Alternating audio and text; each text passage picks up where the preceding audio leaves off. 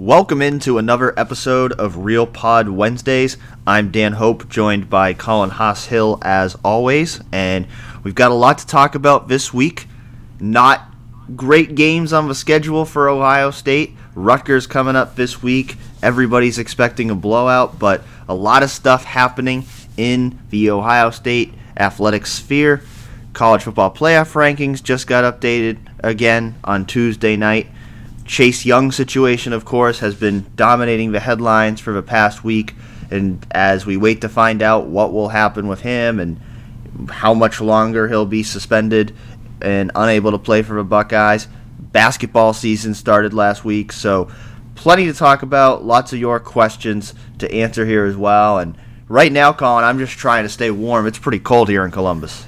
Yeah, it is. I should mention, I think we're both slightly concerned because we're recording this right now. It's 10 a.m. on Wednesday, and we're both, I think, a little horrified of the fact that there's an hour window between when we're going to end and when it'll be posted online, probably.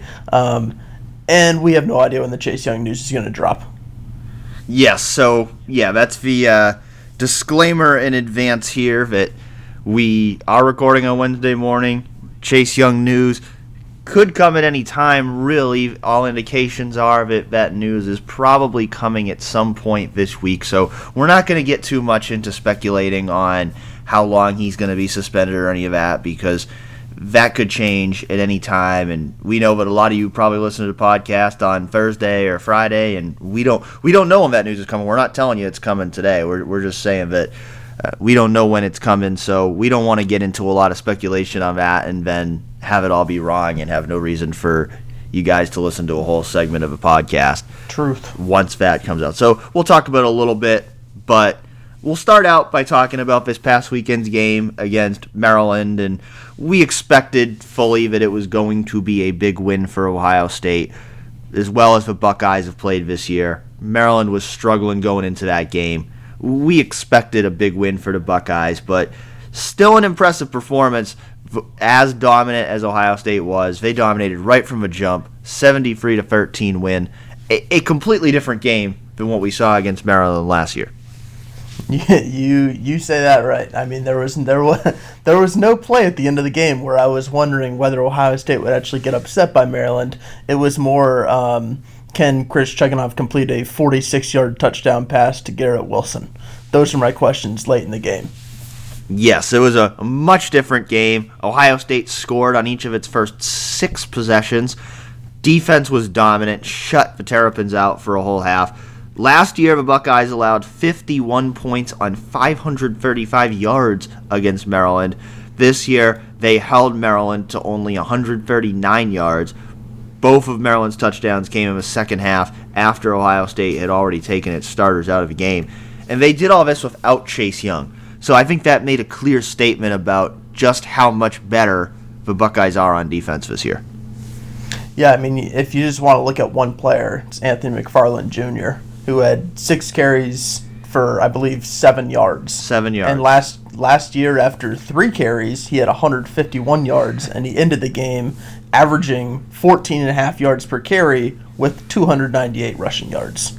Yeah, that is the ultimate tale of 2 games. Absolutely. Just a totally different defense this year.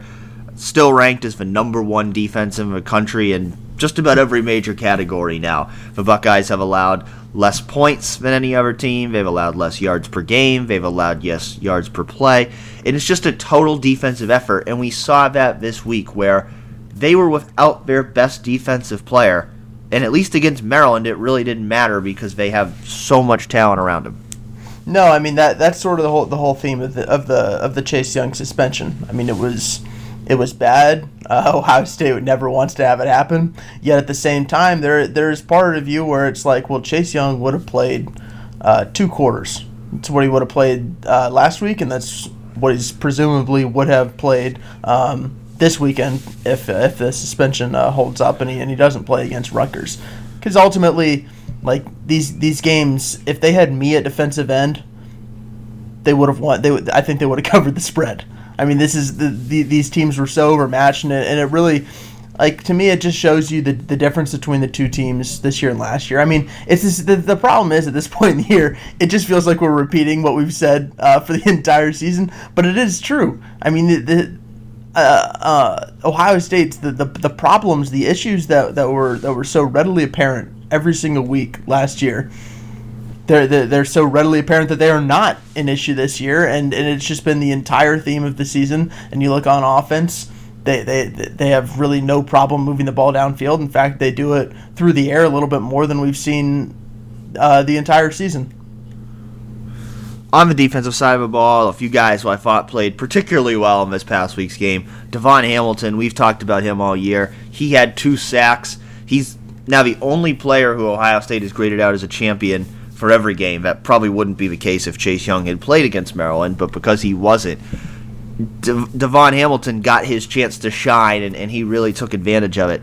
Played only 12 plays, but had 2 sacks in those 12 plays. So he's been really impressive all year. I think that was an opportunity for him to just show how important he is to the Buckeyes defensive line. And then I thought at the linebacker level, Tuf Borland and Malik Harrison both had great games. They both had 5 tackles with 1 sack. Malik Harrison also had 2 pass breakups. Malik, such a great athlete at that linebacker position. I think he really showed that with breaking up some of those passes, showing his ability to make those plays in space. And Tuf Borland, a guy who takes a lot of heat from Ohio State fans, but I thought that was one of the better games of his career. I thought he really did a good job. Baron Browning, he was limited on Saturday. He only played 1 play, so Tuf really got that entire first half at middle linebacker, and I thought he had a really good performance. Yeah, you're not kidding, both on the fact that it was one of his better games, if not his best game of the year, and he is. If we're living in a season where there are so few critiques of Ohio State, I think maybe the largest has been, why is he playing ahead of Baron Browning? And I think it was a fair critique earlier in the season. The problem is right now is you don't really know what the status of Baron Browning is at the moment, just based on the fact that it seems like he's been dealing with a little bit of an injury, the fact that he played only 1 snap against Maryland. But I do want to mention 2 other players on the defensive line. I mean, Tyreek Smith had 2 sacks, Zach Harrison had a sack, and just the way that I look at this defensive front, it is really interesting because Ohio State hasn't dealt with really any major significant injuries that have kept people that have really ended seasons. Yet at the same time, there have been these nagging defensive end injuries that seem like they could be cause for concern. And then you add on to the Chase Young suspension. All of a sudden, Ohio State's without Jonathan Cooper and Chase Young. And if you look at the roster, they don't have a single upperclassman defensive end.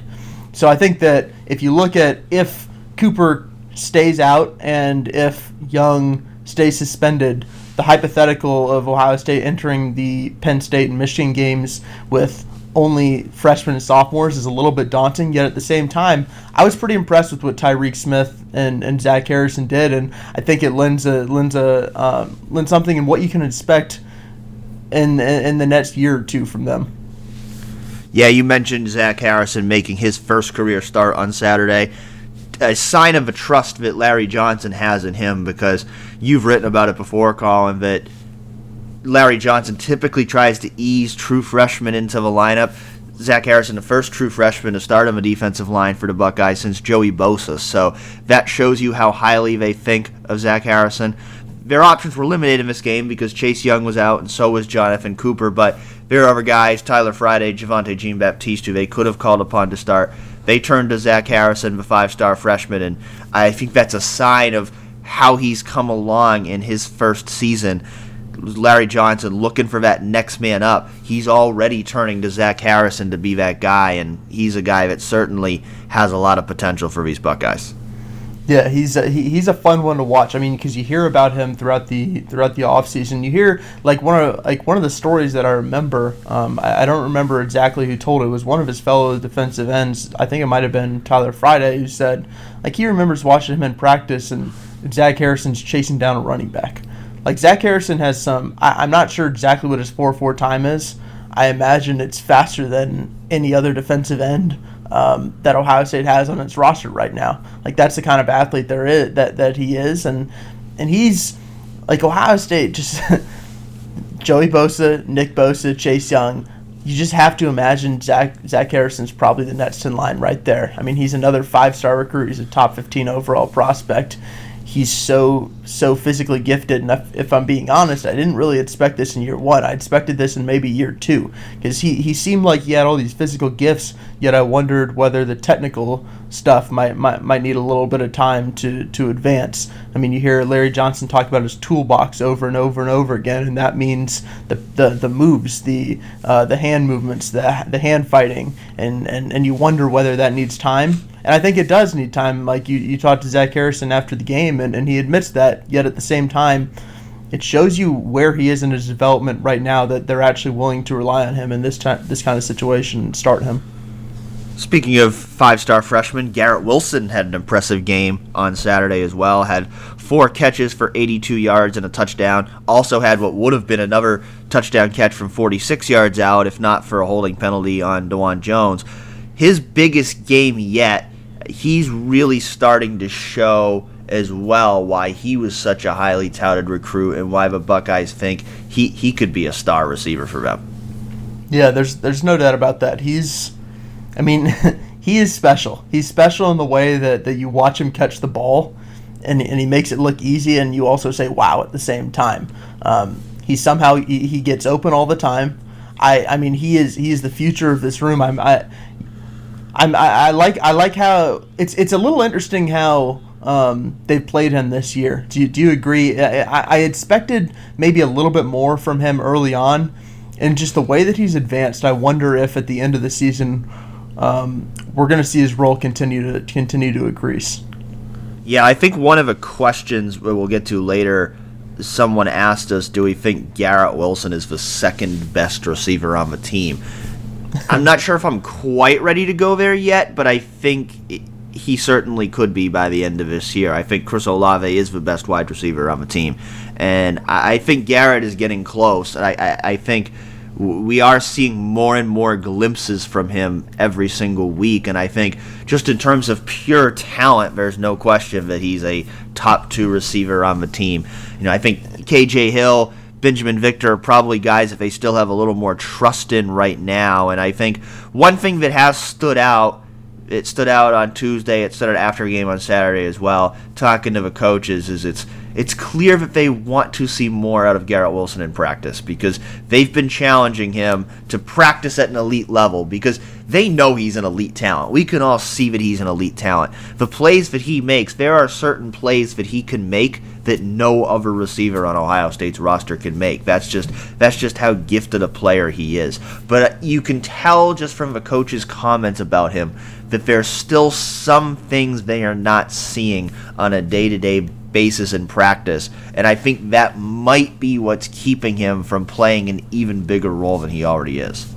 Yeah, when you're listening to the coaches, and it's something that we've been hearing for a few months now, and it's these little comments about how he needs to practice harder. I think you're right about in due time that it will come, and that I think that is what is. I don't even want to say necessarily holding him back, because he just had 4 catches for 82 yards and a touchdown. Right. He clearly had some sort of role in this offense. Yet at the same time, when you ask, is he the second best wide receiver on the team, to in my eyes, I think he might be the most talented. Yet I don't necessarily know how to define best in that situation, because I think you're right, and I think the coaches are probably saying that they're not seeing what they necessarily need to see from him to put him in that go-to wide receiver realm. I did think it was interesting on Saturday that, I mean, the starters only played so much, and Chris Olave had 10 targets in the first half.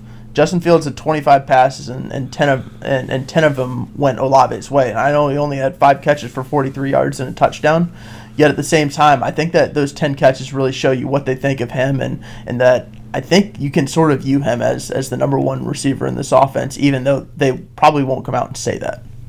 Yeah, I think Chris Olave is pretty clearly the number 1 receiver for Ohio State at this point. He has played more of the last couple weeks than he would have, because Austin Mack's been sidelined. But even still, I think even when Mack comes back, I think Chris Olave is got to be the guy at that position. And I think he's going to play more than Mack, because I think that he has he has proven that he belongs out there on the field. He has, I think, developed that level of comfort with Justin Fields to where he is becoming that guy that Fields is looking to more than anyone else. So the good thing is, much like they had last year, they have a lot of options at the receiver position.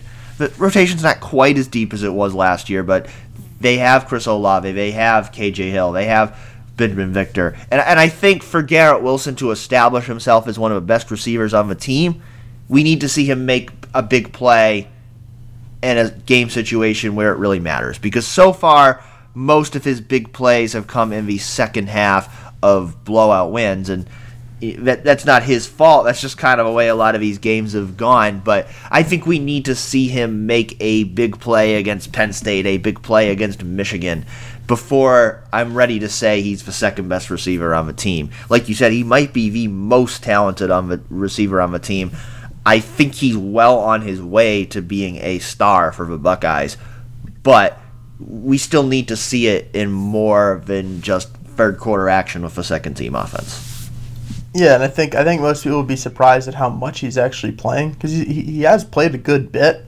It's just that early in games, the targets really haven't come his way in a manner that I might have expected. You want to talk playoff? Well, I want to talk about, before we move on to that, I want to talk about the quarterback who was throwing passes to Garrett Wilson on Saturday. Which one? Well, if you would just let me talk, I could get to it. Chris Chugunov, I thought, was legitimately impressive on Saturday against Maryland. Completed 8 of 11 passing attempts for 103 yards and a touchdown. I mean, his first touchdown pass to Garrett Wilson was a really impressive throw. It was a perfect pass to the left rear corner of the end zone. That's not a throw that every quarterback can make. So for him to be able to come in and make that throw, we mentioned the 46-yard touchdown later. That was also an impressive throw.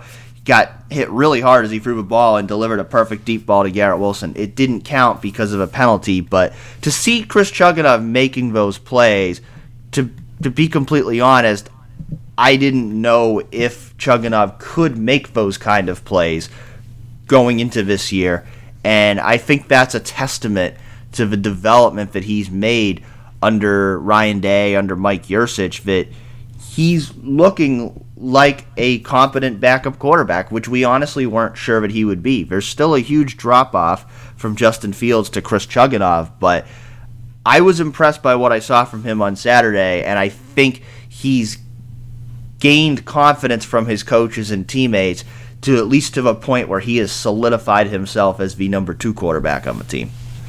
Oh, he's definitely the number 2 quarterback. I think it is funny. I think that they might still be an or on the official depth chart with him and Gunnar Hoke as the backup, but there is no competition. And it's even funnier that in the preseason they were trying to get us to actually believe that there was a competition to start between Gunnar Hoke and Justin Fields, when it's pretty clear that Chris Chugunov is the number 2 quarterback.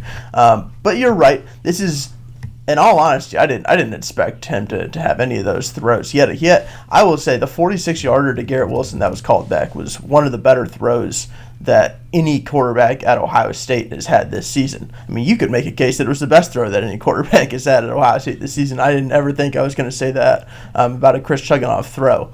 At the same time, like as complimentary as we want to be to him because he deserved it, if Justin Fields went out, they're not winning the college football playoff, and it's just contingent on Justin Fields' health, and that's the case with most starting quarterbacks. But it bears mentioning every time that you talk about it. It would be fascinating if some sort of Justin Fields injury happened and he had to face a Michigan or a Penn State for extended time.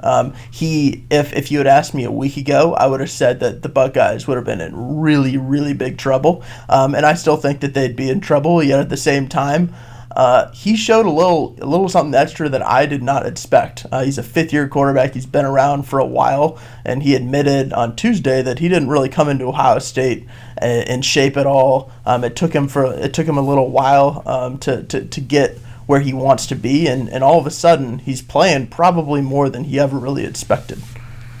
as Colin mentioned, we talked to Chris Chugunov on Tuesday. It was the first time he had done interviews all season. And the thing I really respect about Chris Chugunov is he has no delusions about what he is on this team. He knows he's the second string quarterback.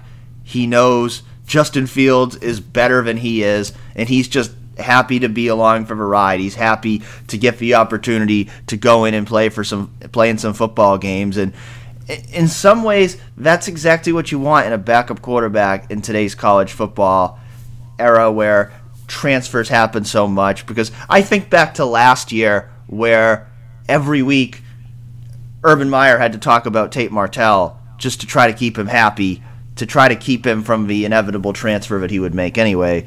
Whereas this year, everybody knows Justin Fields is the guy. You don't necessarily have the depth behind him that you want, but you have a backup in Chris Chugunov who understands his place on the team. He understands that Justin Fields is more talented than he is, but he has put in the work to improve. I think certainly, Colin, you would attest that he looked better on Saturday than he ever did when he was playing at West Virginia. Significantly so. And that's important because as we know, if anything happens to Justin Fields, he better be ready to step up.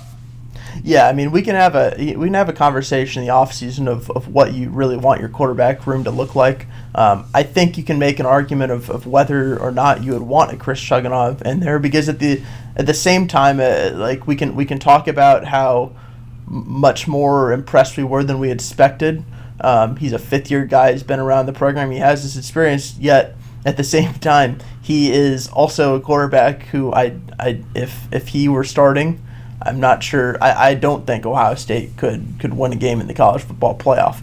And I think that if there was a freshman, like if say Jack Miller was at Ohio State right now as a freshman, even if it was a Tate Martell situation where you had every single week to say his name and talk about his progress, I think that he would give you a better chance to win if he were in the game, even if after the year or two, then maybe there's a better risk of him transferring. And that is definitely more of a conversation for the offseason when we haven't talked about the playoff and Chase Young situation yet, but figured I would mention it. Yeah, no, absolutely. We will be talking plenty about the future of Ohio State's quarterback room in the offseason. Chris Chugunov will not be a part of that, but I think considering how dire the quarterback depth situation could have been this year, it's important that Chris Chugunov has come along the way he has. Of course, Justin Fields being the starting quarterback, playing as well as he has, they just want everything to keep smooth sailing there. But at least Chris Chugunov has shown those strides of development. I could tell Colin's dying to talk about the playoffs, so we're gonna move on to that now. Ohio State falls to number 2 in the college football playoff rankings, despite winning by 59 points. The Buckeyes are the first team in the college football playoff era to drop from the number 1 spot in the rankings after winning 1 week earlier. Not really a surprise here. We talked about it last week that we thought whoever won the LSU-Alabama game was going to move up to number 1. I think that was kind of a way it was going to happen all along. Ohio State wasn't going to get a ton of credit for its win over Maryland, even as dominant as it was, because Maryland is not a strong opponent. LSU, you look at their resume now, they have wins over Alabama, Florida, Auburn. You can argue whether Texas really should be considered a big win at this point, but they are ranked in the top 20. So LSU has the bigger wins on its resume. That's why LSU is ranked number 1. Ohio State has, in my opinion, clearly been the most dominant team in the country, but I think LSU just gets more credit than the Buckeyes right now because of the big games that they've won. Yep, I don't think people should have a real problem with LSU going ascending ahead of Ohio State. I think I expected it. You expected it. Listen. If you beat what was the number 3, Bama was 3, right? Yes, Bama was number 3. Yeah, if you beat what was the number 3 team in the country and you have the resume that LSU does, I understand the dominance of Ohio State, yet at the same time, LSU's case to move to number one is perfectly fine in my opinion. And also, the way that I look at it is Ohio State getting back to number one is in its hands. If it beats Penn State and Michigan and then wins the Big Ten title, I see the path back to number one. And I feel pretty confident that they would get it. And it wouldn't necessarily matter a gigantic bit, depending on what the 3 and 4 teams are. And it is unfortunate. I wish that we lived in a world where the number one team could actually pick which of the teams that it faces, because ultimately it's going to be in the College Football Playoff Committee's hands to decide. And hey, maybe in Ohio State's eyes, they'd rather face what would be the 3 team than the 4 team. But if they keep on winning, I see the path back to number one just based on what they have left. Yeah, I think it's certainly possible if they get back to number one because of the games that they have left. I don't necessarily think it's a lock, because I think it would probably help Ohio State if Georgia would lose to Auburn this week, because if Georgia stays in the top 4 and then LSU plays Georgia in the SEC championship game, that's another chance right at the end of the year for LSU to propel back up into that number one spot, even if Ohio State moves ahead of them at some point. So I think it's going to be a debate all the way to the end. I think if both teams keep winning, there's going to be a debate all the way to the end, especially if Ohio State keeps winning in the dominant fashion that it has. Right now, they have a clear top 2. Clemson is the clear number 3. Because of that, I would much rather be the number 1 seed than the number 2 seed right now, because the number 4 seed is very much up for grabs at this point. And in my eyes, LSU, Ohio State, and Clemson are clearly the 3 best teams in college football right now. We were asked to predict who we thought the top 4 would be last week. I said last week I thought LSU would beat Alabama, and I still thought Alabama would get in as that 4 seed. My guess on that hasn't changed. I still think if Alabama wins out and is one loss, they're probably going to get in the 4-team field. So to say that you'd have a significant advantage playing Alabama in the playoff sounds kind of ridiculous with what Alabama's done over the past half decade. But I'm not quite as sold on Alabama right now as I am on the top 3 teams. I think they have a great offense, but I think Alabama's defense is a far cry from what it usually is. And I think Clemson, truthfully, I think for Ohio State, I think the team that right now I would give the best odds of beating Ohio State would be Clemson, because I think Ohio State and Clemson are the 2 most complete teams in terms of they're both excellent on offense and excellent on defense. I think LSU is excellent on offense, but I think their defense is a step back from where those 2 teams are. So to me, I think if I'm Ohio State, I think the team that would scare me the most is Clemson. Now, a lot of Ohio State fans want that game against Clemson anyway, because they want that chance for revenge from what happened in the previous 2 games against Clemson. But I think just in terms of matchup, just in terms of what you're most likely to win, I think Clemson is the team that, in my eyes, would provide the toughest matchup to Ohio State. Yep, I agree with that. One more thing I wanted to mention is that listen, we live in a world right now with Ohio State where Ohio State doesn't win by fewer than 3 touchdowns. That is the world that Ohio State has lived in through its first 9 games. And to break a little news, they're going to win by more than 3 touchdowns again on Saturday. So that will be 10 weeks in a row that they have won by at least 24 points. The way that I look at it is this conversation is a little interesting and who they might match up with. In what would be the semifinal of the college football playoff and what seeding they get. But we also have to wonder what would happen if they lost. And if you just look at the 1-loss teams, I'm not looking at any of them that have a really impressive resume.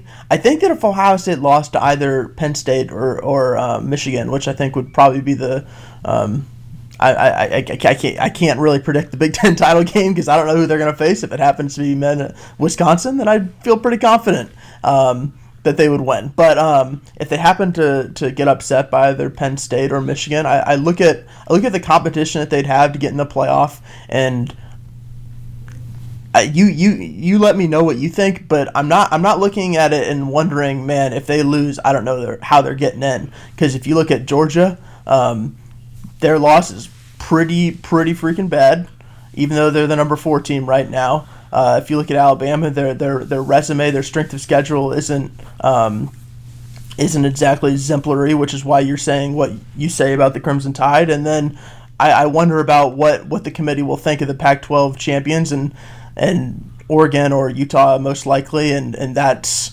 it's obviously hard to compare them to an Ohio State team that hasn't lost yet and has won every game by at least 24 points. But the way I look at it is Ohio State's in a really, really nice position right now, even after dropping 1 spot. Yeah, I think Ohio State is still in a really good spot. Being number 2, if you look at the first 5 years of the playoff rankings, only 1 team has ever been in the top 2 of the second playoff rankings and not made the 4-team field. That was Mississippi State, who was number 1 and also was Mississippi State.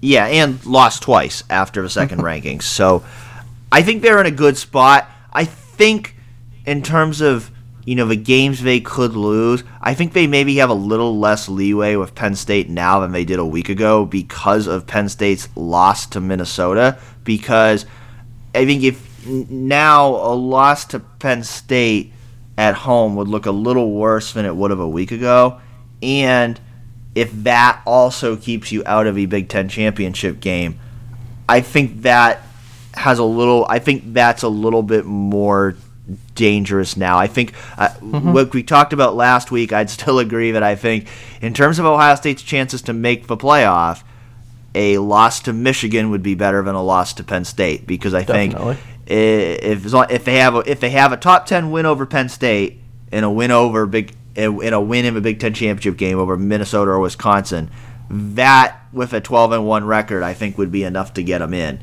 Obviously, they don't want to lose to Michigan, but I do think in that scenario, I would guess that they would be in. I think at 11-1 with a loss to Penn State, I think they've got a shot, but I don't think it's as strong. I think there'd be much more of a debate in that situation. So certainly they don't want to lose it all. They just want to keep winning out, and if they keep winning out, they're going to be in. They're going to be a top 2 seed, either 1 or 2. But I agree. I think they're in a good spot. I think that Penn State game, though, that's the most important game. I think that's the most important game, because if you win that game, you clinch the Big Ten East, and then I think as long as you do that and you win one of those last 2 games, I think you're going to be in the field. Yep, that makes sense to me. And you also have to remember that Ohio State being ranked number 1 last week, I really did think that meant something. I think that meant something about how the committee viewed their dominance early in the season, viewed their resume, and viewed what their strength of schedule was. And sure, I think LSU deserves the number 1 spot right now, but they just beat what was a top 3 team. And yeah, you jump from 2 to 1 if you beat the number 3 team in the country, in my mind. Yeah, and I think the committee still thinks very highly of Ohio State right now, too. Just based on what Rob Mullen said on Tuesday night, I think that they believe that both of those teams are really good. I think there's a gap between the top 2 and everyone else right now, and I think it really does just come down to the fact that LSU has bigger wins on its resume. So, yes, Ohio State still in the mix for the number 1 seed. They're still in a very good spot to make the college football playoff. We could argue all day about whether they should be number 1 or number 2, but we're not going to do that because we still got 4 more weeks to discuss this before the college football playoff actually begins. So let's talk for a few minutes about the Chase Young situation. Like we said, there's not a ton we can say right now because we don't know exactly what's going to happen yet. We do know that there could be a ruling at some point this week. That hasn't been confirmed, but a lot of people have reported that that's what's expected, a ruling at some point this week. So I don't want to get too much into speculating about how long he's going to be out. If he's out for Penn State, we'll certainly be discussing that next week. The good news is the Buckeyes certainly don't need him to beat Rutgers this week. He has been practicing with the team. Ryan Day said on Tuesday that the Buckeyes are preparing as if he'll be able to play. So it certainly seems like they expect him back at some point. You'll see some of the speculation about there. Is Chase Young just going to call it quits and go to the NFL? All indications are that's not going to happen. I think we're going to see him back on the field at some point this year, but at this second, we don't know yet when exactly that's going to be. Is this when I apologize for writing an article about how everything was perfect this season? Man, I forgot about that, but I'm glad you brought it up because we gotta roast Colin for this. Colin wrote an article 2 weeks ago during the bye week, and it was titled "Welcome to Easy Mode." And he wrote that easy mode doesn't last forever, but Ohio State has that switch flipped on right now, and we should have known that as soon as Colin decided to write about Ohio State being in easy mode, that something bad was going to happen to them. Listen, I nailed that qualifier because let me tell you, it did not last forever.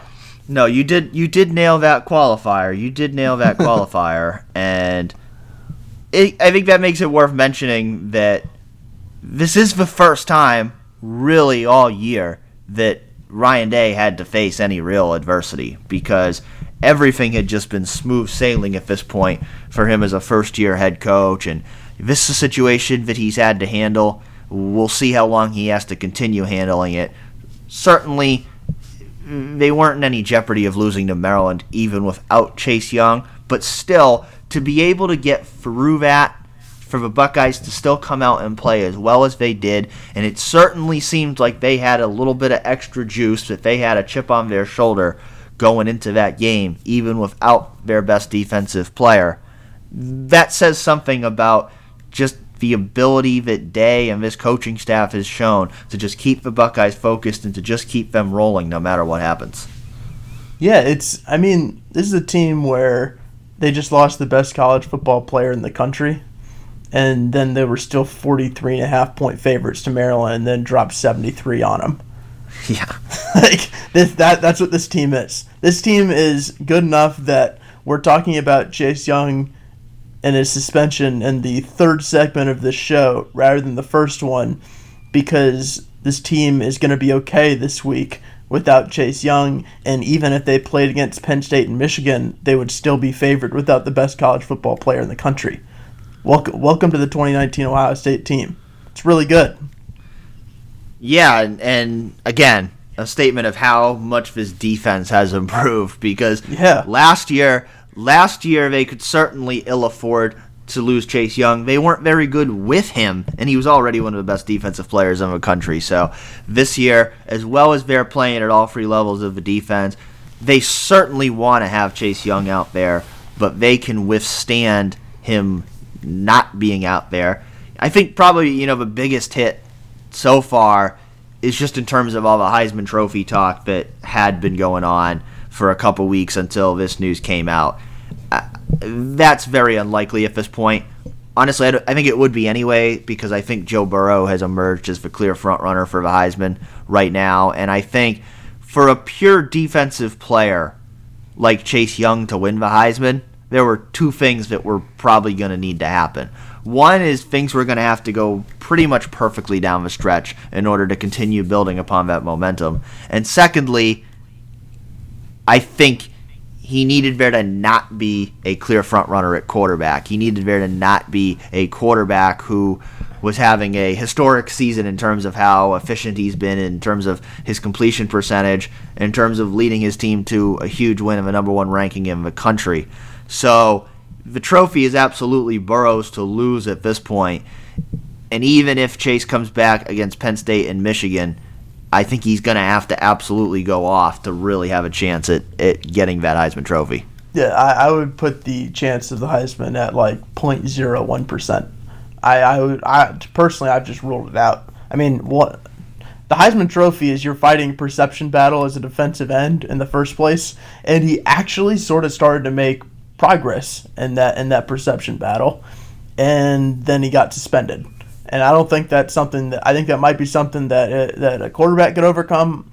I just think that's completely impossible for a defensive end to overcome. Now, because of that, there's naturally a lot of conversations out there about who had incentive to bring up this violation. According to a report by the Columbus Dispatch, Ohio State was made aware of Young's possible NCAA violation the day after the Wisconsin game. So that naturally gets everybody thinking about who has a vendetta against Chase, who's trying to take him down. There's been lots of speculation about that. I don't want to get into that because most of the speculation is probably unfounded. It'd be reckless for us to add to that speculation. I will say this. I'm 99.99% sure that Keandre Jones did not snitch on Chase Young because of video that came out after the game where a player made a joke that Keandre Jones was the snitch. I can promise you that if Ohio State thought Keandre Jones had quote-unquote snitched on Chase Young, that 50 Ohio State players would not be going out to the middle of a field to hug him after the game. That was an unbelievable conspiracy theory, and I should apologize because it was my video.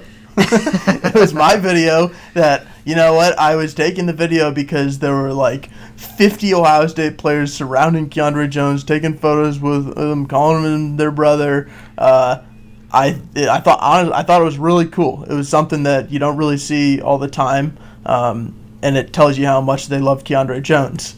And then I think at one point in the video, a player who I think most people imagine thought it was Baron Browning said, "You a snitch." And what some people did is they ran with it and said, "Wow, Keandre Jones turned in Chase Young." Yeah, and yeah, that based on context clues, folks. Not going to go with that one. Yeah, and there's been a lot of this. I know there's speculation this week that it might have been Elijah Brooks, who is the running backs coach at Maryland and was previously Chase Young's head coach at DeMatha Catholic High School. All kinds of speculation about, would someone on Maryland's staff have known something and done this? I would say this. If Maryland had a reason to try to take Chase Young down because they thought it might swing the game in their favor, that would have been pretty foolish. So I can't say with certainty that it didn't happen, but I also think that the rationale they would have had for doing that would have been pretty flawed because, as we saw, his absence did not make a difference in the game. And I think that Maryland's coaching staff was probably smart enough to know that his absence wasn't going to make a difference in the game. So that's really where we have to leave that. I have no idea who turned Chase Young into Ohio State or the NCAA. We might never know about that. I understand why everyone asks questions about it and why there's a lot of theories about it, but here's the reality at the end of the day. If Chase Young committed an NCAA violation and he got caught doing it, he has to face the consequences. We don't have to agree with the rules. That's another conversation for the offseason that we don't have time to get into today. But the reality is, those are the rules. He has to follow them. What he said is that he took a loan from a family friend that he had known since the summer before his freshman year at Ohio State. Based on NCAA rules, that would seemingly be an NCAA violation because his relationship with that person, we don't know exactly who it was, but his relationship with that person was established after he had been recruited to commit to Ohio State. So we don't know exactly who that was that provided the loan to him. It has been reported that the loan was so that he could fly his girlfriend out to the Rose Bowl and that he repaid that loan. So certainly we're not talking about high crime here. But if it is by the letter of the NCAA law a violation, then he has to face the consequences for that. He has to face the punishment for that. And I know there's some people out there who thought Ohio State should have just played Chase Young anyway. Part of that because of what Memphis is currently doing with James Wiseman. The news came out on the same day that he had been ruled ineligible by the NCAA, and Memphis decided, no, we're just going to play him anyway and see what happens. But here's the problem with that, If the Buckeyes knowingly played an ineligible player, this whole season could be vacated. They could face program-wide sanctions. Ohio State has been down that road before. I don't think they want to go down that road again. So people need to look at the long view there. I know there's people who think that Ohio State plays too nice with the NCAA, but that's what they want. They don't want to be seen as a program that is breaking the rules, is not in complying with NCAA rules. They want to have a good reputation with the NCAA. I think most reasonable people would agree that that's a good thing, to try to be in the NCAA's good graces.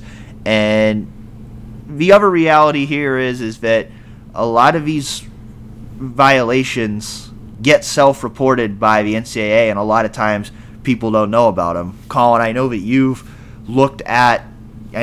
requested the public records for self-reported violations over the years, and a lot of times somebody will be ruled ineligible for 24 hours and then they're eligible again because the situation gets rectified. In this case, I think we're talking about something a little bit bigger here, where it wasn't something they could just immediately rectify. It's something where they had to go to the NCAA, and the NCAA had to make a ruling on his eligibility, and at this moment we're still waiting for that ruling. But the reality is Ohio State did what it was supposed to do in this situation. Seemingly, Chase Young has been forthright about the mistake he's made, and he's trying to get it right, and I think that's to their credit. I think ultimately that's what they should be doing, and now they just have to hope that they're going to get Chase Young back for these big games at the end of the year. Yeah, if by complying with the NCAA rules, if you just sit him out against Maryland and Rutgers, maybe only won by 120 collective points rather than 125. I do think there was a good little swath of folks who were wondering why Ohio State was sitting him in the first place, if it's just a potential NCAA violation. But I don't know. I think if you're sitting him those two games, it's going to be okay. Yeah, and I don't think they'd be sitting him if they didn't think that there was probable cause that it was an NCAA violation. I don't think they're being overprotective here in terms of I think they expect some kind of punishment from the NCAA. I think their hope is that the NCAA will come back to them and say, him sitting out this one game is punishment enough. He's eligible to play right away. We'll when you're dealing with the NCAA, there's part of you too that I think you just never know. No, you don't, and that's very true. We've tried to look on the website. We've tried to look at recent cases and the NCAA guidelines and tried to kind of show some of a precedent that could determine how long he will be suspended. But if the NCAA is anything but consistent, whether it's determining eligibility waivers or punishments, they're all over the map sometimes. So it's hard to predict exactly what they're going to do. Hopefully there will be a resolution this week, and then regardless of what it is, we can move on and we don't have to spend the rest of the season talking about this. But it is just one of those things that Ohio State has to deal with. As we move into talking about this upcoming game against Rutgers, though, it's not going to matter. However, Chase Young can play this week. It's not going to matter. Ohio State opened as a 50.5-point favorite for this week's game. The line has moved as high as 54. As of Wednesday morning, it was around 52 to 53 at most sports books. That's a virtually unprecedented line for a conference game. I know some people have done research, and it's the biggest line for any Ohio State game, even non-conference games against small FBS teams and FCS teams. It's one of the biggest lines in Ohio State history, and yet somehow it still feels too low of how bad Rutgers has been this year. Yeah, I looked at that line and I was wondering how in the world anyone would pick Rutgers. Now that said, I think the safest bet in history is the total line. Is that still at 54? Because it opened around like 54. I think it's moved up since then. As of yesterday, it was around 60, I believe. All right, so that's a little Right now, slightly more reasonable. it's at 61.5. Well, see, this is way more reasonable because if you jumped on that 55, I think it was over under for the total points in Saturday's game, I'm not seeing a scenario in which the under would hit. And to be honest, if I'm looking at 61, I'm still taking the over there because in my imagination, Maryland clocked Rutgers earlier this year, beat them 38-10, and Ohio State just dropped 73 on Maryland, and I don't imagine that Rutgers has since figured out some sort of game plan to just throttle the Buckeyes. That would surprise me just a tad. I am imagining some sort of 78-0 beatdown, and I don't know why this is such a terrible football game. Yeah, I saw Bill Connolly in his predictions for this week that he uses his S&P formula, that he only had this game at 49-3, and that really surprised me because I think it's going to be significantly more lopsided than that. I think Ohio State is going to cover. Maybe you can factor into a prediction that Ohio State might not keep its starters in the game very long, but even just looking back to what Ohio State did this past week, Ryan Day has indicated that the Buckeyes are going to play aggressively for a half, no matter who they play against. So I think they could cover by halftime, to be honest. I think that's how bad this Rutgers team is. And it sounds crazy to say, but this Rutgers team is ranked 138th in the Sagarin ratings. That means they're behind 20 FCS teams. They're by far the worst Power 5 team. They've been terrible on both sides of the ball this year. I think even when the backups are in the game for the Buckeyes, and I think this goes into one of the questions we were asked too, I think even when the backups are in the game for the Buckeyes, they're going to be able to continue adding to their lead. Kind of like we saw this past week against Maryland, because Rutgers is just not a good football team. And I don't really like to pile on, but this is just one of those games that there's just no reason it should be competitive. Ryan Day said on Tuesday, quote, "If we're going to take anything for granted, we're going to show up in Piscataway and win a game. That's not going to happen." I'm pretty sure it's going to happen. Buddy, it's going to happen. as long as they get off the bus, they're going to win by 45 to 75.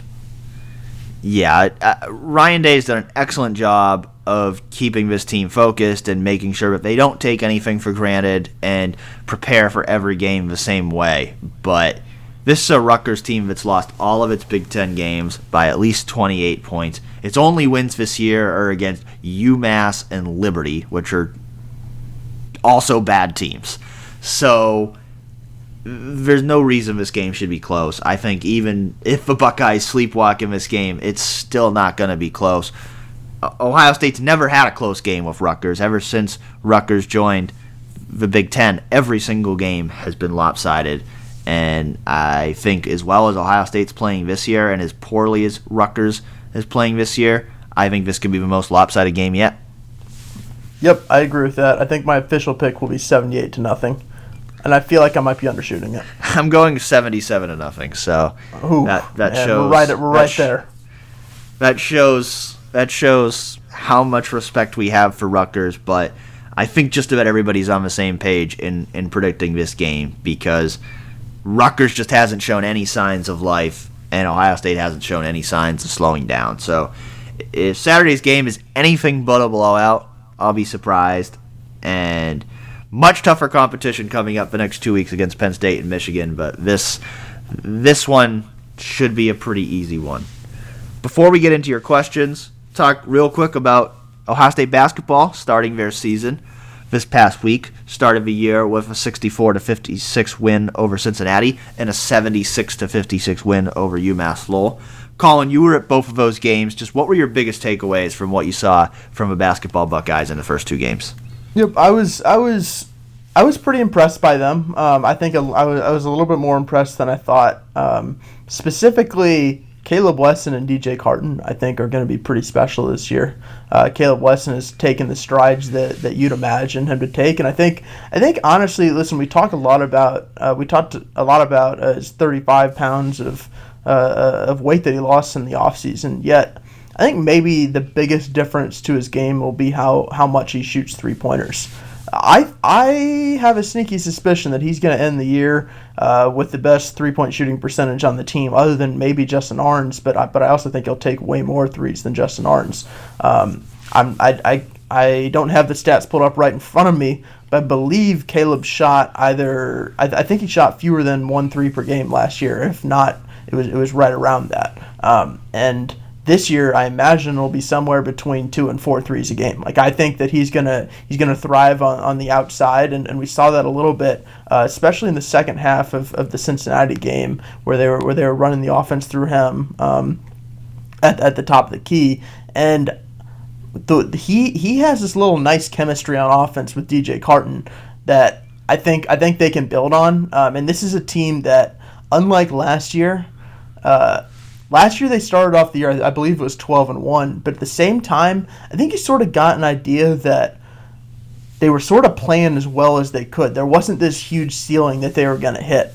This year, I think that it is pretty early in a developmental path that they can be something pretty nice down the stretch, because you have Caleb Wesson, who I think is really good right now. I think DJ is just scratching the surface, and I think that's the case with EJ too, EJ Liddell. I think those two are going to have real nice in-season development. I think as they get more comfortable and more acquainted with the college basketball speed. I think Alonzo Gaffney is going to maybe need a little bit more time, but at the same time, he just had 10 and 8 the other day against UMass Lowell, so you see the natural talent that he has. And then I think they have a good bit of role players who I think are just really solid. I mean, if you look at Andre Weston, who's out right now, but he really defines that to me. Kyle Young has seemed to make some sort of offensive stride in his game. CJ Walker, I think, has been okay right now. I think that he needs to tone down the turnovers, maybe play a little bit more under control than he has in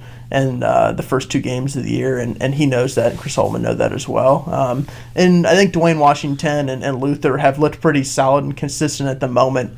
I would like maybe I think Ohio State fans should want Dwayne to have some sort of bigger piece of the offensive pie and be an outside shooter that I think Ohio State maybe doesn't have any real knockdown 3-point shooters at the moment who you look to who's going to be counted on for 2 or 3 a game. I think maybe he can be that guy, and I wonder if Luther can too, but they've both played maybe more consistent under control, and I think that's been positive. So, like, overall, I think this team has looked pretty solid right now, and it's really early, and by the time you listen to this, it might be after the Villanova game, in which case they'll have already been tested pretty good, and I'm really interested to see that game.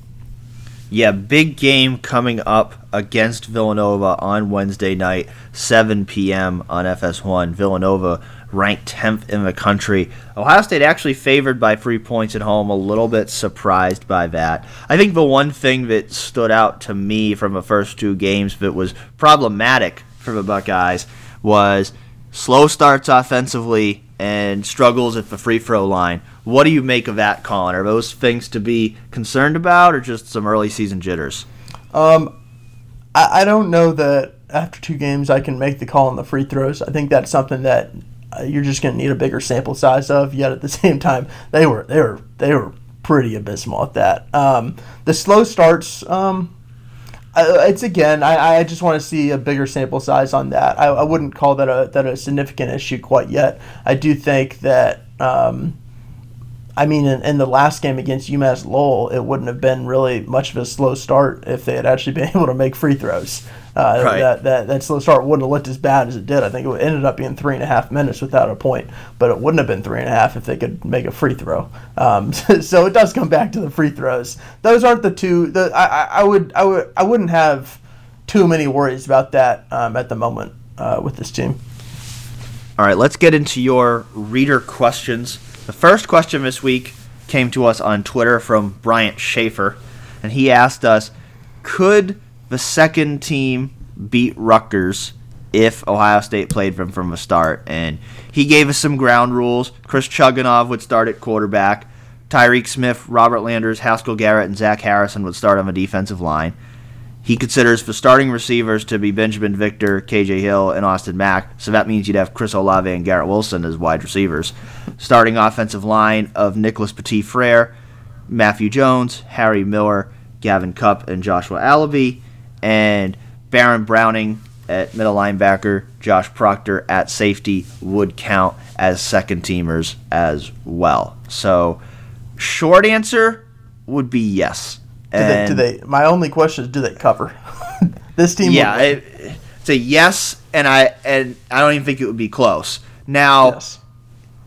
I think honestly, that description of second team is a little generous. If we took out the guys like Chris Olave and Baron Browning and Robert Landers, guys who I consider more to be co-starters than backups because they rotate in a lot. If we were just talking about, say, the guys who played in the second half against Maryland, guys who are not starters that are considered to be backups, then I think it's a somewhat closer game. I think without any of the players who are considered to be starting caliber for the Buckeyes right now, I still think Ohio State would win, but I think then it would be a more competitive game. But guys like Chris Olave and Zach Harrison out there, I think those guys are better players than just about anybody Rutgers has. So, yeah, I think the second team could absolutely beat Rutgers, and I think we're probably going to see that in the second half of Saturday's game. Yeah, like you said, it's pretty generous to give them all those co-starters, and even if you took them off, though, now the real question is, would Ohio State's freshman and sophomore 4- and 5-star prospects beat Rutgers' entire team? And I would say yes. I would say yes with ease. I mean, that's just a way more talented team. And that says more about Rutgers than it does about Ohio State, because we talked about this last week in terms of where the second team, Ohio State, would factor into the Big Ten, and I think we both agreed that they'd beat a few teams. Probably, they'd be middle of the pack at best, I think, in the Big Ten. But Rutgers is firmly at the bottom of the pack in the Big Ten right now. We saw that Ohio State's second team was better than Maryland's first team last week, and I think they would definitely be better than Rutgers' first team. South Carolina Buckeye asked, at what point in the first quarter did you have 90% of your game report written referring to this last week's game? I was wondering if he was going to ask about Rutgers, because, I mean, you could probably do 90% of that one right now. I think he was referring to last week. Truthfully, I don't do that. I work on my game story over the course of a game, regardless of how the game is going. I know a lot of people joke about that, if I had my story done at halftime. That's not the way that I do it. Everybody can do it the way they want to do it. For me, I always kind of have a running game story going, whether the game is really close or it's a blowout. So, kind of, you kind of just see how a game plays out, and I don't know that I've ever had one done, before the game was over. At least not in terms of not adding something, or, I always try to, and if I'm writing a game story, I'm always trying to reflect everything that happens in the game. But certainly this year's been pretty easy in terms of writing game recaps, because it's always a lot more difficult to write an instant recap of a game when it comes down to the wire, like last year's game at Maryland, where you didn't even know who was going to win the game until the last play of a game. Whereas this year, every game has been decided well before it's been over. So that has made it a lot easier from my perspective and from anybody who has to write a game story, in terms of being able to get it done. Not done, but at least being able to kind of know where the game is going earlier on. That does make the job easier. Probably makes it less interesting for you fans at home, but for somebody who's covering the game, it definitely does make it harder. Truth. Next question, Silver Sniper. Dan, great call on the LSU over Bama prediction. And the implication being Colin, bad call on the Bama over LSU prediction. With it being a close game, Bama being the fourth team looks very possible. Well, turns out they're fifth. The question is, with this being Rutgers week, could you each provide fact-based evidence to why GIF is pronounced GIF and not incorrectly? Although that was me reading it. Because his actual question was hard G or soft G. Yeah, I don't have fact-based evidence. I just like saying GIF, if I'm being completely honest. I can't say that I've given that a whole lot of thought. My fact-based evidence is I just read the question, said great and game, and GIF is just GIF. Like it's the same thing. Or this isn't peanut butter here. Yeah. I like GIF. He likes GIF. That's another off-season topic of conversation. It's Rutgers week, but we also had a lot of other stuff to talk about today. So maybe we'll get back to that one in the off-season. I think the commenters tend to side with Colin on this one, that it should be GIF. But I'm going to stick with GIF for now. Silver Sniper also asked us a more serious question. He asked, call your shot. Does Master Teague cross the 1,000-yard rushing mark? Does KJ Hill break the OSU receptions record? The Master Teague one is really interesting because it sounds crazy to think that a running back who's basically a second-teamer, who basically has just been playing, for the most part, after games are already decided, could hit 1,000 yards, but it's a possibility. He's at 699 rushing yards for the season right now. The Buckeyes could have as many as 6 games left. I would say no, because I think games down the stretch are going to be more competitive, and I don't think he's going to play as much in those games. He'll get some yards this week. If he can really rack up a lot of yards against Rutgers this week, he'll have a chance. I don't know how much he's going to play the rest of the way based on those games potentially being more competitive, but right now he's on pace. It's certainly possible that it could happen, and it would be one of the more unusual 1,000-yard rushing seasons you're ever going to see, because it's not like the past 2 years where J.K. Dobbins and Mike Weber were truly splitting time. J.K. Dobbins has been playing most of the meaningful game reps. It's just that Teague has had so much opportunity to come in and play as the second running back, and he's done so well with those reps that he's actually got a shot. So right now he's at 699 yards. He just had 111 yards against Maryland. I think he can have another 111, somewhere between 100 and 150 yards against Rutgers. His problem, legitimately, is that at some point Marcus Crowley's going to come in and he can't continue his it'll be 8 yards per carry anymore, and that'll limit him. But I imagine he'll probably exit the Rutgers game with around 800 yards. That would put him with around a 100-yard game against Rutgers. I think that's entirely reasonable for him. He's actually had 4 games where he's had at least 90 yards rushing, which is pretty amazing for someone who, in some games, is barely played in the first half. So I'm gonna just make the call. I think he does.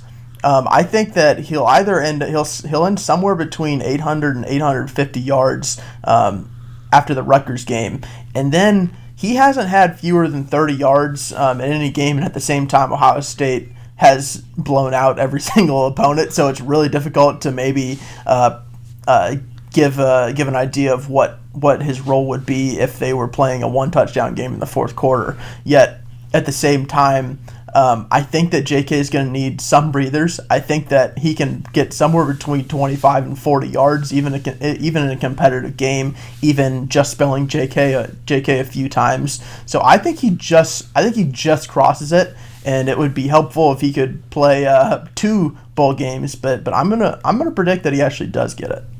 Yeah, I think you've convinced me there. I think he definitely has a shot, especially if he has a big game against Rutgers this week. And it's really remarkable. It is. He's amazing. He's 6th in the Big Ten right now in rushing yards, J.K. Dobbins being 2nd. So quite a season that he has had. I mean, if you think back to last year, Mike Weber had 954 as the second running back, and he was a co-starter at the position, really, where Teague is a backup. So Teague could outperform Mike Weber last year, all the while still really being a number 2 back. So he's looked great. He's performed really well with the reps he's gotten, and he's got a chance to have a big year, even though he is effectively a backup.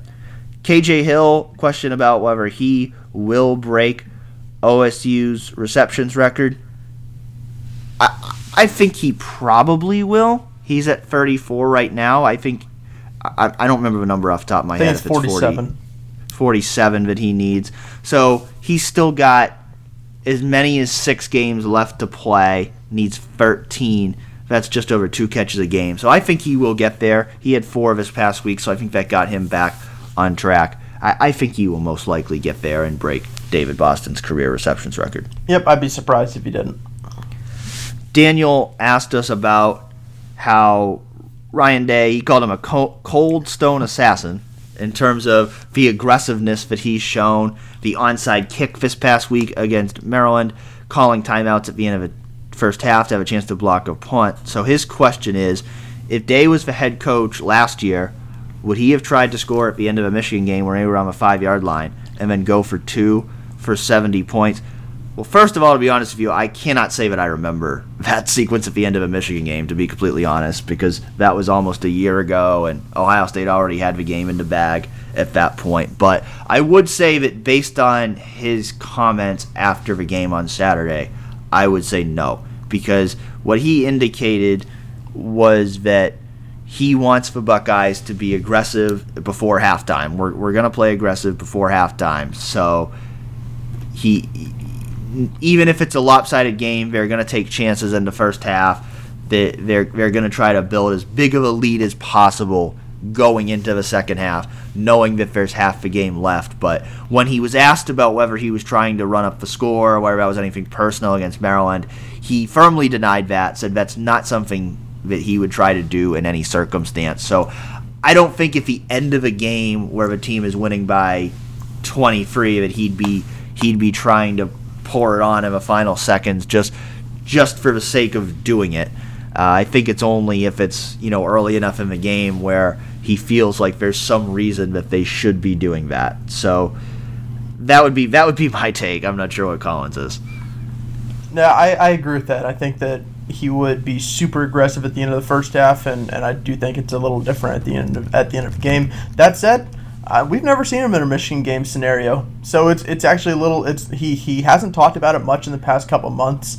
I am a little interested to see once Michigan week gets here, or even maybe a week before, what sort of his mindset is and what he's saying publicly. Bartholomew asks, who is Rutgers named after and what is his story? According to a Google search I just did 10 seconds ago, it's named after Henry Rutgers, who was a United States Revolutionary War hero and philanthropist from New York City. That's about all I've got on that one. Yeah, that's about all I've got. Story time. Until I was 18 years old, I thought that Rutgers was pronounced Rugters. R-U-G-T rather than R-U-T-G. I don't know why, but I remember vividly where I was when someone told me I was pronouncing it wrong. I was mind blown. It is Rutgers, named after Henry Rutgers, and it is the official state university of New Jersey. And it is not a great name. Hovnot asks who to look for as in coming off the bench on Saturday. Well, one thing to remember about this game that makes it a little different than the Maryland game is that Ohio State can only travel 74 people to Rutgers. So that limits who all they're able to play. Because if this was a home game against Rutgers, there's a chance they'd play 100 guys. I think they'd play everybody on their bench, including all the walk-ons. But because this is a road game and they're limited to a 74-man travel roster, that's going to limit who they're able to play. So they're not going to get all the way to the bottom of the depth chart in this game, but I would say that I think probably every player on that travel roster who is healthy will play unless it's somebody that they're bringing only for an emergency purpose that they want to redshirt. Even still, I think those guys could still play because there's guys like Cade Stover and Steel Chambers right now. They're at 3 games. You look at this game against Rutgers, this really should be the last game of the year where things get so out of hand that they're playing everybody. So this could be an opportunity where maybe they say, okay, we'll play those guys for their 4th game, get them in there, give them that opportunity to play, and then we'll see what happens from there. They could also decide we want to hold off just in case we need them in a game where we actually need them. But I think just about everybody on the travel roster will play, unless they're nursing an injury.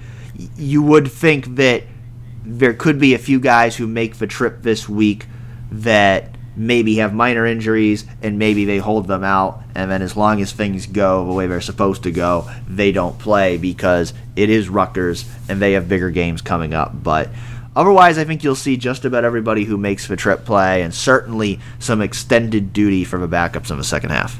And among those I'm looking for, the thing is in maybe a Rutgers game last year, you look at it and you think, I wonder if we're going to see this guy who we haven't seen much of. But considering every game has been a blowout, we've seen just about everybody. So I'll be honest, I'm just really looking at Master Teague and seeing how many yards he can rack up. A couple of these questions that we already talked about, so just going to kind of go through those. Carolina Buck asked, is Garrett Wilson the second best receiver on the team? We talked about that before. He certainly could be, maybe not quite yet. We still need to see what he does in bigger games. Chipperson 1 asked, do we think Maryland really leaked the Chase info? If not, any idea why the announcers brought it up during the game? Do you think they had heard things, or were they just trying to find things to talk about during a blowout? Like I said before, don't know if Maryland was involved in the Chase Young situation. Don't really want to speculate on that. I do think that what Gus Johnson and Joel Klatt said about that was a little bit reckless if they didn't have solid information to suggest that was happening. And I would imagine, based on the way Ryan Day responded when he was asked about that after a game, that he probably wasn't too happy that they insinuated that there was something personal about calling the timeouts at the end of the first half and that there was a reason for that.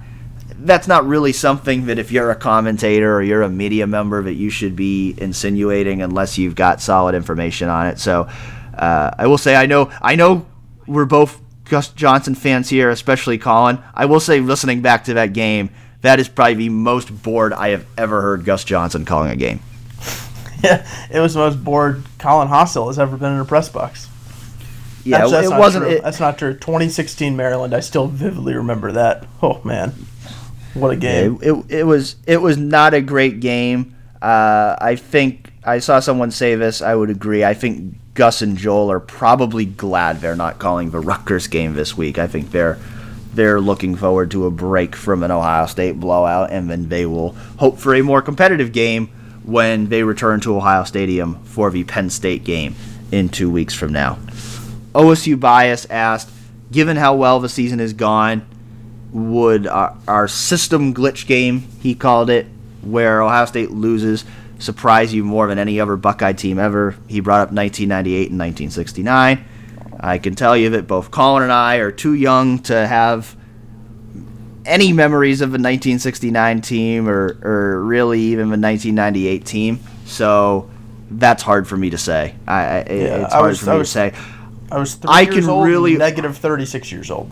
Yeah, I can really only speak on the last decade of Ohio State football, and I would say that I think it would definitely surprise me more in terms of if we're talking about games like Iowa and Purdue from the last couple years. That ship has kind of sailed at this point because it's not going to happen against Rutgers, and then after that, Ohio State is going to play ranked games for the rest of the year. So that ship has kind of sailed, and any loss now wouldn't necessarily be a quote-unquote system glitch game. It would be just losing to a good team. Losing to a good team, yeah. So that ship has kind of sailed. I think they proved that there was no system glitch game by the way they played over the last 2 months. But yeah, it would surprise me if it happened. And I will say, Colin, I think you meant negative 26 years and not negative 36, because if not, you would be 14 years old right now, and that would be news to me. Thank you for doing the math. I appreciate it. Yeah, That would be news to me if Colin was 14 years old all News along. to me, too. Kay Bonet asked us about the timeline for Austin Mack and Jonathan Cooper to return to the lineup. Will they be back for Penn State? We don't get much information on injuries, so we don't know, but my guess would be they won't play against Rutgers this week. I would think that anybody who's nursing an injury, Ohio State would probably try to keep them out against Rutgers this week. We did see Austin Mack warming up prior to the last game, so that would tell me that he's close to coming back. I think he probably even could have played against Maryland if they needed him, but they probably just decided to hold him out because they didn't need him. But I would think that he's close. I would expect him back for Penn State as long as there's no further setbacks. Jonathan Cooper, it seems like some sort of setback has happened there because he was back on the field for a few games. He was a game-time decision for the previous game against Wisconsin, and then he was just out this past week, did not even warm up for the game against Maryland. So it would seem there's been some sort of setback there. Hopefully for his sake, being a senior, it's not something that will take him out for the rest of the season, but I wouldn't expect to see him against Rutgers. We're just going to have to wait and see in terms of a Penn State game. Yep, I agree with that. LWOH asked about Chase Young. If he gets a 4-game suspension, the way the defense shut down Maryland in the first half, do you think the same bunch of guys could do that against Penn State and Michigan? Well, I don't know if they could shut them down because I think those are better teams, but I do think, like we talked about before, this defense is clearly improved from last year, and I don't think they're reliant on just one player, even just one player as good as Chase Young. So I think they would certainly benefit from having Chase Young in those games, and I think not having Chase Young could certainly hurt them more in those games than it would against Maryland. But I don't think it would be a killer. I don't think Ohio State's going to suddenly give up 45 points to Penn State because they don't have Chase Young. I think it would hurt them more in that game, but I think they're talented enough and playing such good team football that they could survive. Yeah, I think they could still play really well against those teams without Chase Young. I mean, you're not having the best college football play. Wow, I can't talk anymore. This is too long apparently for me.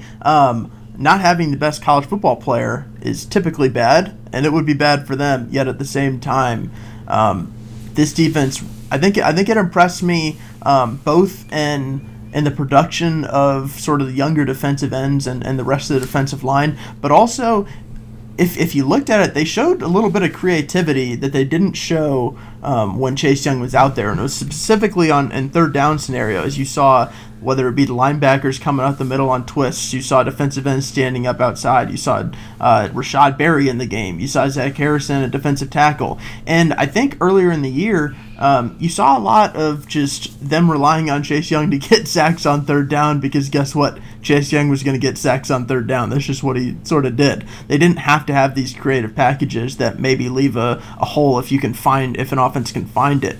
Chase Young covers that kind of stuff up, and it doesn't force you to do that. And I think you would see more of that, and I think we'll see maybe a little bit more of that against Rutgers. And if Chase Young was out against Penn State and Michigan, I think you'd continue to see more of that. Yeah, and I think Penn State and Michigan are a step up in competition, but they're still not LSU or Clemson. So I think you look ahead to the college football playoff, you'd really like to have Chase Young back for those games. But I think they'd be okay against Penn State and Michigan. That's not saying that I don't think Penn State and Michigan will be challenges, but I think they're playing well enough on defense that they can still play well against those teams, even without their best defensive player. Yep. Tech69 asked about why Baron Browning and Joshua Alabi didn't play on Saturday. Baron Browning actually did play one snap early in the game. He lined up as an outside linebacker in a 3-4 package.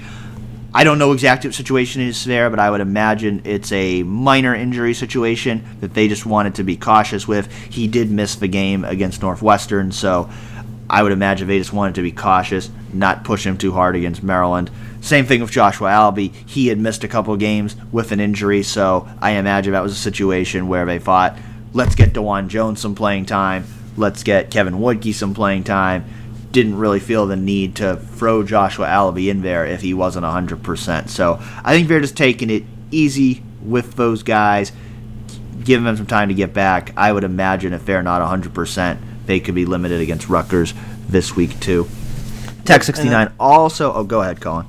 Yeah, I was just going to continue with the second part of the question, which was the freshman. He says the freshman wide receivers seem to have passed up Jalen Harris. Do you see him and Elijah Gardner as possible transfers in the offseason? And it's not like you ever want to speculate about transfers, but at the same time, you naturally look at the depth chart and you wonder where those kind of guys are going to be contributing, and especially when you look at a wide receiver class that has 4 top 100 recruits coming in. I think it's fair to wonder what exactly they see as Jalen Harris and Elijah Gardner's future, because they have 2 more years of eligibility, and they still haven't managed to find consistent playing time at receiver. I think that there's still a possibility there, but they have to show something in the spring, and it has to be next year, because you have a really talented group of wide receivers coming in. Yeah, I really don't like speculating on transfers, but certainly those guys are running out of time. The fact that they didn't even play in the last game, I'm not sure if those were injury situations. I know Gardner has missed some time. He's been unavailable for part of a year. Yep. Harris was not listed on the injury report. I'm not sure what the situation was there, but certainly those are guys moving into the back end of their career. They've certainly been passed up by Chris Olave and Garrett Wilson, and it would appear Jamison Williams at this point as well. And with those talented receivers coming in, like Colin said, they might have a chance next year because Austin Mack's going to be gone, Benjamin Victor's going to be gone, KJ Hill's going to be gone. There's going to be some spots up for grabs in that receiving core, but if they don't seize the opportunity next offseason, then it is going to be very difficult for them to ever really get on the field at Ohio State. Yep. And final question, Zimio7 asked us about how Ohio State abused Maryland's quarters coverage. Kyle Jones did a good film study for 11 Warriors this week about kind of a vertical passing game that Ohio State had used and how successful that was against Maryland. And then his question is 1 week long enough for Rutgers to put something else in play? It ain't going to matter. It ain't going to matter. Rutgers can do whatever it wants on defense. It ain't going to matter. Rutgers doesn't have the talent to match up with Ohio State's offense. So I don't think a year would be long enough right now for Rutgers to draw up something that would stop Ohio State's offense. They couldn't do anything. I mean, what they should do is just run a bunch of trick plays. Like that's the only chance they have to put any points on the board, especially early. Yeah, I mean, I'm sure their defense will try to adjust to what they've seen from Ohio State's offense, but I just don't think it matters. Rutgers hasn't shown the ability to adjust to anybody this year, so if Rutgers comes up with some game plan that stymies Ohio State, that would shock me. I think the bigger question is whether Penn State will be able to see what Ohio State is doing well and whether they'll be able to adjust, because they actually have the talent to match up with the Buckeyes. I think this week, I think Ohio State's game plan will be very vanilla because they don't need to do a lot to beat Rutgers this week. They're going to need a lot more against Penn State and Michigan. And yeah, if I was Rutgers, I would be going for some trick plays. Rutgers is coming off a bye week. They should be trying to unleash some things that they have up their sleeves, but I'd be shocked if it's nearly enough. Yeah, it will not be enough. I just want to see some flea flickers. I want to see some reverse passes. Give it to me, Rutgers. That's what we want. Well, we've kept you guys long enough. Thank you all for listening in to another episode of Real Pod Wednesdays. Lots to talk about this week. Certainly there's going to be a lot to talk about next week with Penn State coming up next on the schedule. But for this week, Ohio State basketball plays Wednesday night, 7 p.m. against Villanova on FS1. And the football team will be playing at Rutgers, 3:30 p.m. on BTN. We will be in Piscataway for that game, so be sure to stay tuned with 11 Warriors for full coverage of all things Ohio State football and basketball. And we will talk to you guys next week. Thanks again for listening in.